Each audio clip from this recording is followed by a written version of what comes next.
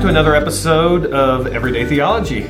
My name is Guy Parkerson, and I'm here with Pastor Ian. Hey, good to be back. Pastor Ian. Well, it makes me sound official. Yeah. Okay. Yeah.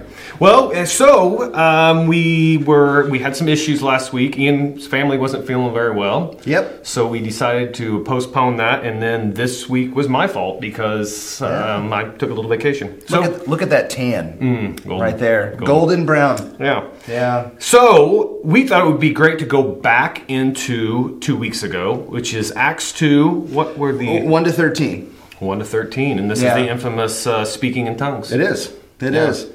So, one of the things I absolutely loved about this was how you were jumping back and forth from Genesis, Ezekiel, and then jumping back into Acts 2. And I liked your word, culminate.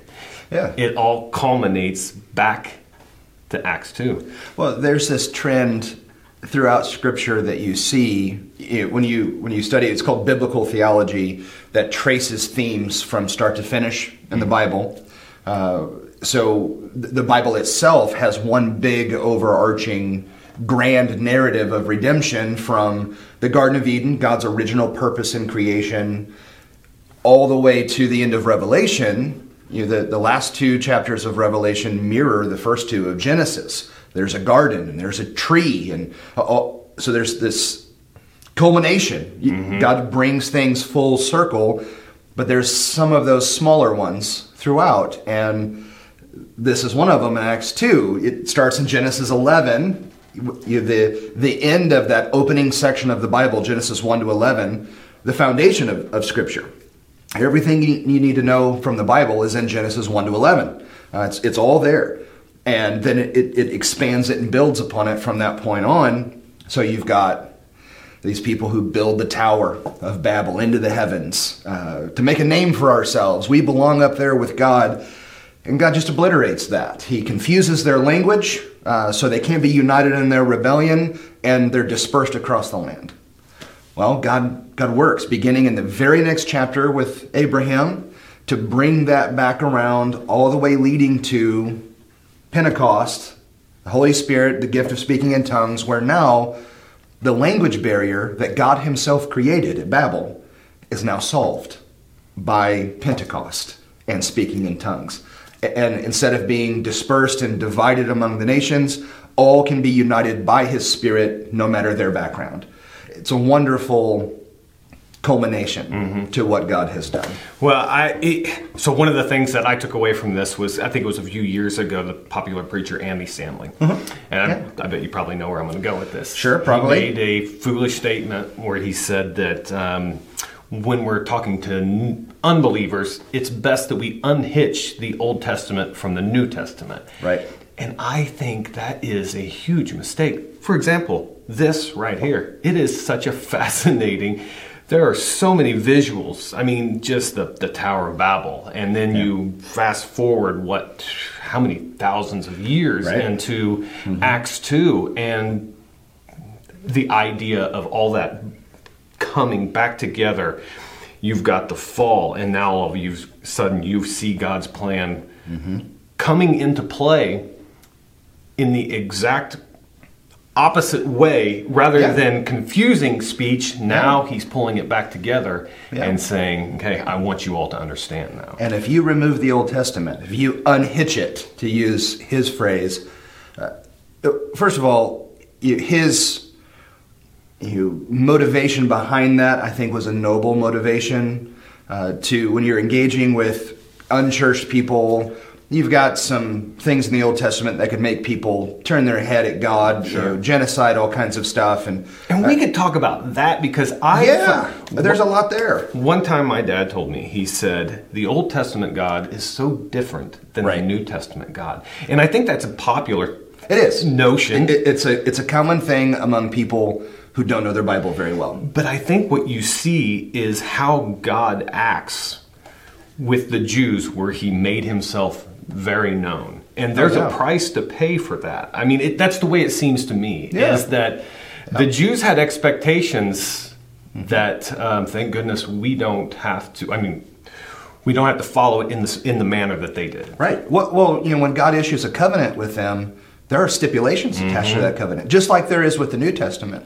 It's not this free-for-all, I love you, you can just do whatever you want. It was never that way. Right. God's always been this way. So Stanley's desire to disconnect from that, let's just focus on Jesus, I can sympathize with that motivation. Sure. It makes it a little bit easier to engage with a non-Christian crowd. The problem with that theologically is if you unhitch the Old Testament, you don't have a New Testament. No. It's gone. You can't have it. It's the foundation. So you don't have the concept of Messiah. You don't have the fall and the nature of sin, God's holiness. You don't have this foundation that everything builds on, because the New Testament does nothing but reference back to the Old. John, it's everywhere. John, Peter, Luke, they didn't have the New Testament. That's the only thing they had to point back to. That when they say the Scriptures say, they're always talking about the Old Testament. When Jesus says the Scriptures say, he's always talking about the Old Testament. That was their Scriptures. And everything that they needed was there, and now it's built upon in the New, which is a huge gift for us. But they didn't have that, so we don't get to disconnect, unhitch from any of that. We have to wrestle with it. What does it say about God? What does that mean about all of that?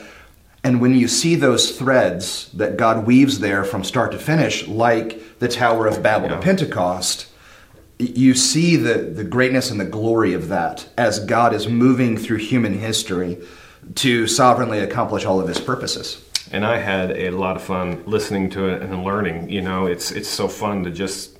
I don't see how anybody can find this stuff boring. I just don't. Well, I would hope not, because it is endlessly fascinating. Yes. So, let's see. What do I have here? I think a great place to start, because I think this is probably what a lot of people, including myself, when they read this, they get stuck on the word tongues. Yeah. And your description of that was pretty darn interesting. Glossia is the Greek word for tongue. It's language, like someone who speaks their native tongue or mother tongue. Right. We still use it that way in some sense today, but that's what the word means. And every single time it's used in the Bible, every time it refers to a human language, always. So why do you think I'm assuming this came from the original King James. The translation was tongue? Yeah. So why didn't they use the translation language? It would have been far easier. Tongue is a dated word for language, which would make sense. Which is exactly what you just said, our native tongue. We don't really speak like that anymore. I don't speak Shakespearean Elizabethan English, neither do you. Which is one of the reasons we wouldn't go to the King James. It sounds cool and it sounds very poetic, and I appreciate the KJV for what it is, but we don't speak like that anymore. So it's a dated word, so it comes out as tongues, and that's fine. We don't need to be scared of it, because the problem is the word has been hijacked and abused, and that gets dumped into the text of, well, now I don't understand what it means. When if you just go to the text and pull out what's happening, it makes sense, because when you do that here in Acts 2, it really makes sense. They're speaking in languages that they themselves do not know, but the crowd knows. So it'd be no different than if we go to Mexico tomorrow and we stand up, we want to share the gospel, and God supernaturally would enable us to speak in Spanish. I can't speak fluent Spanish. I don't know if you can speak fluent Spanish. No. But that's what it would be. They speak fluent Spanish. It's so that they can hear the gospel, and it transcends that barrier. So that's all that happened here. Nothing more. Because this is a melting pot. There's not just Americans and Spanish here. We're talking a melting pot of... 15 different people groups are mentioned in particular here. Now, they all would have spoken Greek. So when Peter gets up and preaches his sermon, it's in Greek or Aramaic, because he's not speaking in tongues anymore. That's actually a fascinating point. Yeah, so because everybody is going to know Aramaic or Greek who's there. The miracle is to show God is pouring out his Spirit and to get their attention. And it wasn't necessarily needed in this moment. It was to let them know this is what's coming. The Holy Spirit is empowering all of this, and the gospel is going to go to the ends of the earth precisely because of this gift. They've been empowered from on high, which is exactly what Jesus promised would happen. You will receive power when the Holy Spirit comes on you, Acts 1. They have this power now, and there's nothing that's going to stop the gospel. So that's what initially captures the attention of thousands of people. We don't even know how many thousands were there. We know 3,000 responded, which we'll look at here in a sermon coming up in a couple of weeks. 3,000 responded. There's more than that in the crowd. So this is a very large crowd attracted by this particular miracle. Yeah, one of the things, and this is what you and I do, we sit and as you're talking, I'm thinking, which Sure. probably gets me in trouble because I should listen more than I talk. But I'm thinking, Jesus never even spoke in tongues. No. I mean, he, Right. and I think it's kind of neat that he gives them the power to do something that he never even did. Right? Yeah, because he can't take the gospel to the nations. He's one person. That is fascinating. The 12 can't take the gospel to the nations. There's only 12. Right. The only way that can go down is like this. It's the only way it can possibly happen.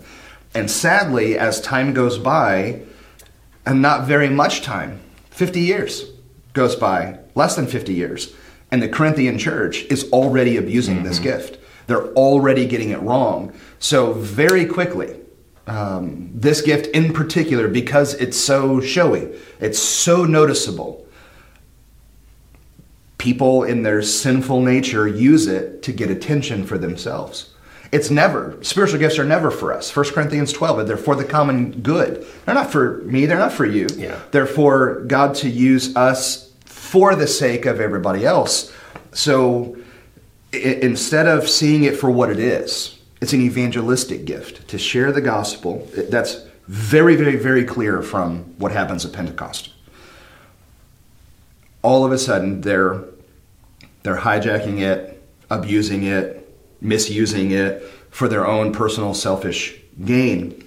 And here's one of the ways that we know that. When we get to 1 Corinthians 12, 13, and 14, that deals with spiritual gifts, and chapter 14 in particular that contrasts prophecy with speaking in tongues and why prophecy is better and all of that, we have to acknowledge a couple of things about what's happening there. The Corinthian church was getting tongues wrong. They weren't getting it right. So Paul is correcting them. Is that when Paul comes in and says, no, you have to have an interpreter here? Yes. Is that where that comes into play? Because, okay. So let's say, here's why an interpreter is necessary. Let's say you have the gift of tongues and you can speak Spanish even though you don't know it. And you do that here at Broadway and nobody in the audience speaks Spanish. I could say whatever. Yeah, well, yes, you can say whatever. That's the problem with it. Right. You can say whatever you want. Yeah. But let's say it's legitimate. And you say this incredible, wonderful, biblical, godly thing in Spanish, and none of us know. What's the point? We don't get anything out of that. Right. What's the point? Therefore, there needs to be an interpreter who can stand up and say, let me tell you what God just said. So that you can all now benefit from this word he got from God. How helpful that would be. But in essence, that interpreter knows how to speak Spanish. Yes. Not some angelic language. No. So, Or tongue. 1 Corinthians 13, when Paul says, if I speak in the tongue of men and angels but have not love, I'm nothing. So what the modern charismatic movement has done, which is what they were doing in Corinth, tongues became, I'm speaking a heavenly language, the language of the angels. So it became this, what's called ecstatic utterances, the blubbering and the babbling. Mm-hmm. And when Paul speaks of the tongues of men and angels, he's using hyperbole. He's not literally telling us there's an angelic language and some of you are empowered to speak it. He's not saying that at all. So they've taken this gift and they've redefined it by one small phrase that's mentioned one time in the Bible, and it's only hyperbole anyway. Well, I'm just speaking a heavenly tongue. It's my private prayer language. No, it's not. That's not a thing according to the Bible. Plus, on top of all of that, you've got even more. So in the field of hermeneutics, hermeneutics is the field of biblical interpretation. How do you rightly interpret the Bible? There are laws about how to do that. One of them is called the law of the first mention. That when something comes up the very first time, that becomes the framework through which we see it every other time. So that defines everything from that point. So this is why when we talk about marriage, we go to Genesis 2, because it's the first marriage. So when we talk about what happens as God oversees the marriage of Adam and Eve, from that point on, now we understand everything else in the Bible that's said about marriage through Genesis 2. Interesting. When we talk about the church and its purpose, we do that with Acts 2.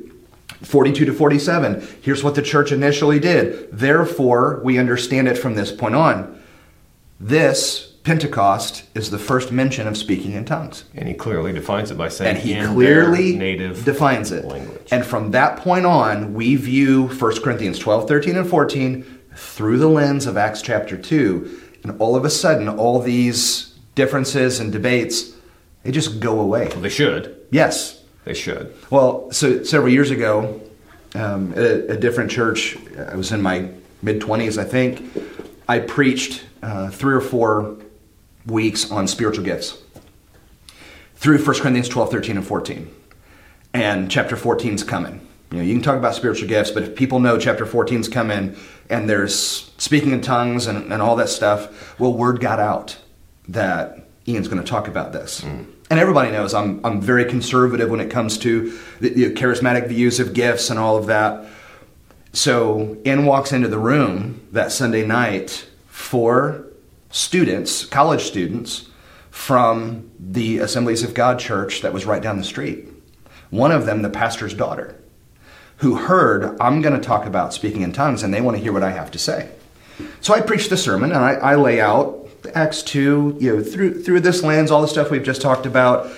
Glossia just means language. Every single time it comes, it just means language. Paul's using hyperbole in 1 Corinthians 13. At the end of the service, when it's over, in the back of the room, these 4 come up to introduce themselves. And it turns into a grill session. My back is literally against the wall, and the 4 of them are surrounding me, peppering me with questions. And what clearly showed in that moment was they had no idea what the Bible taught. None whatsoever. But you stepped on their toes. They're arguing their experience. I'm arguing Scripture. And they don't know what to do with that. Yeah. Because they didn't like the sermon. It had talked negatively about their personal experiences. And if you want to upset someone, talk negatively about their personal experiences. Yeah. But I love you. I don't care about your personal experiences. They're not my authority. Right. The Scriptures are my authority. Therefore, you can talk experience all day long. Let's talk Scripture, and then the conversation matters. Then we can meet somewhere, because we're not going to agree on experiences, but we can agree in unity on the Scriptures. We can do that. So it was a great conversation. I'm sure I didn't win them over or anything like that, and that wasn't the goal. It was simply to faithfully teach the Scriptures. But they're coming at me with, well, yeah, but nope. Right. Yeah, but God has said. Because you can come back with a, yeah, but I. Yeah. We can get caught in that cul-de-sac of my experience versus yours. We can do that all day long, and we'll get absolutely nowhere. My experience nor yours are authoritative. The Scriptures are authoritative, and what it says goes. So it could be that what's happening in the modern charismatic movement is glorified emotionalism, groupthink, whatever you want to label it, but it's not biblical. That's what we know. Yeah. So we need to go back to the text to help clarify for us. This is what this really is. Yeah, and when I was a non-believer, my daughter Noelle, she went to a local church here, and it was Pentecostal church, and she asked if she could go, and I said, yeah, I think I'll go with you just to kind of see what it was. Yeah. And I had not been in a church in a while, and for me, it was frightening. And I, as an atheist sitting in the church, which I'm not now. Oh, Should sure. probably clarify that. You're not currently an atheist sitting in a church. And I remember saying, if this is what heaven is like, I'm not interested. Yeah. I mean, the flailing around and the dancing. Dancing is not probably a good term for it, because I mean they were just running around and they were not speaking a language. Yeah. So here's something else that I considered at that moment, is because I knew enough. All these people were chattering, and there was no interpreter. No one was standing there telling me, the non-believer, what they were saying. Right.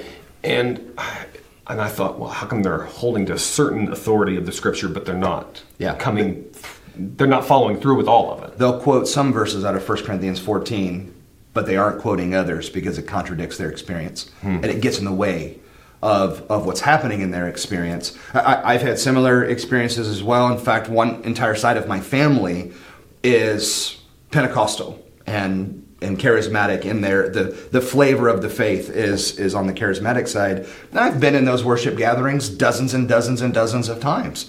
Their music is usually really good. Yes, I agree. It's very moving kind of stuff.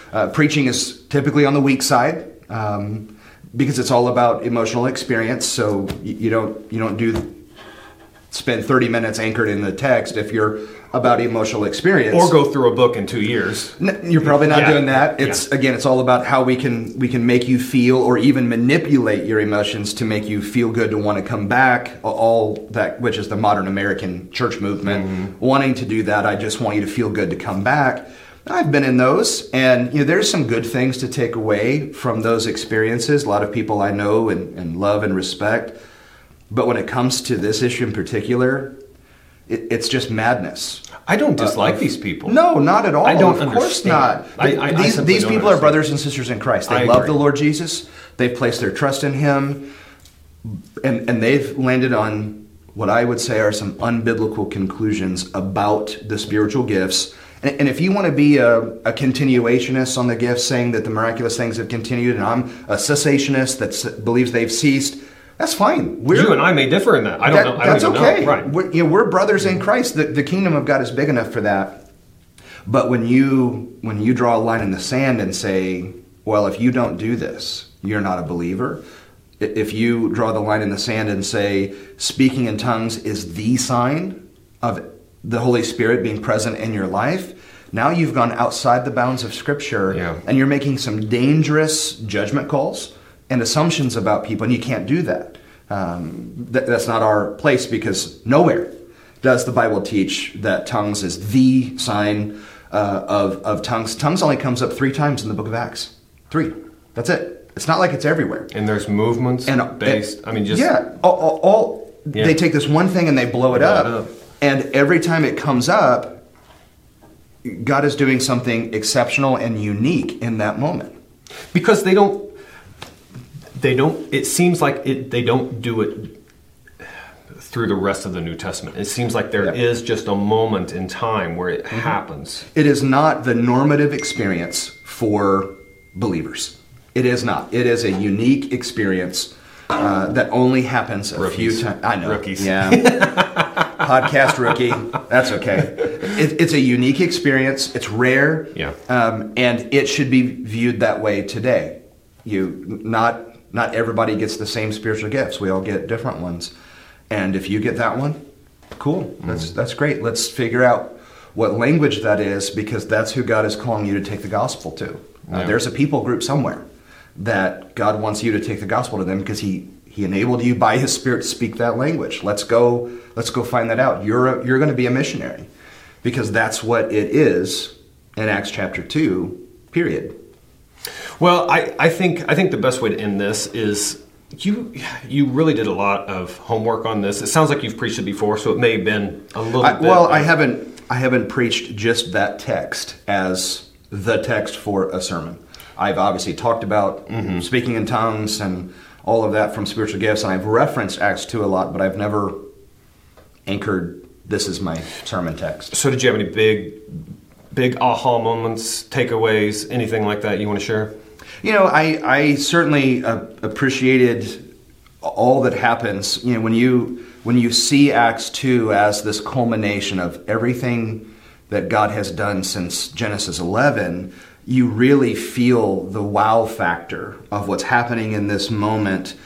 And again, I mentioned this in the sermon, the 15 people groups that are listed. If you plot those on a map, Jerusalem's in the middle and it's 360 degrees around. That purposely God records that there are these 15 people. Now there are more, but these 15 are listed. Why? To show that because of this gift, the gospel is going to reverberate all the way around the world from the center point of Jerusalem. Because all those guys are going home. They're all going to go home, and they're all going to take the gospel to where they're going. And how cool that is that God uses this to accomplish exactly what He promised would From happen. 12 to 120 to where we are today. To billions Yeah. today. Simply because the Holy Spirit fell in Acts 2 as God had always promised He would, and made this a reality. One word, amazing. Absolutely amazing. It is just phenomenal. I had so much fun listening to this and going back and, trying to read with layman eyes and understand. But Yeah. I had a lot of fun with this one. It's such a good text, and that's what we do, right? We just go to the text, we read through it, we wrestle with it, what's going on here. We do all that we can to not dump our stuff into it. We let the text speak for what the text says, and that then becomes our foundation moving forward. Yep, I agree. Ian, thanks. That was fun. Yeah, as usual. always love it. Okay, I'll see you tomorrow. Yeah, we'll see you at the next Okay, one. sounds good. All right.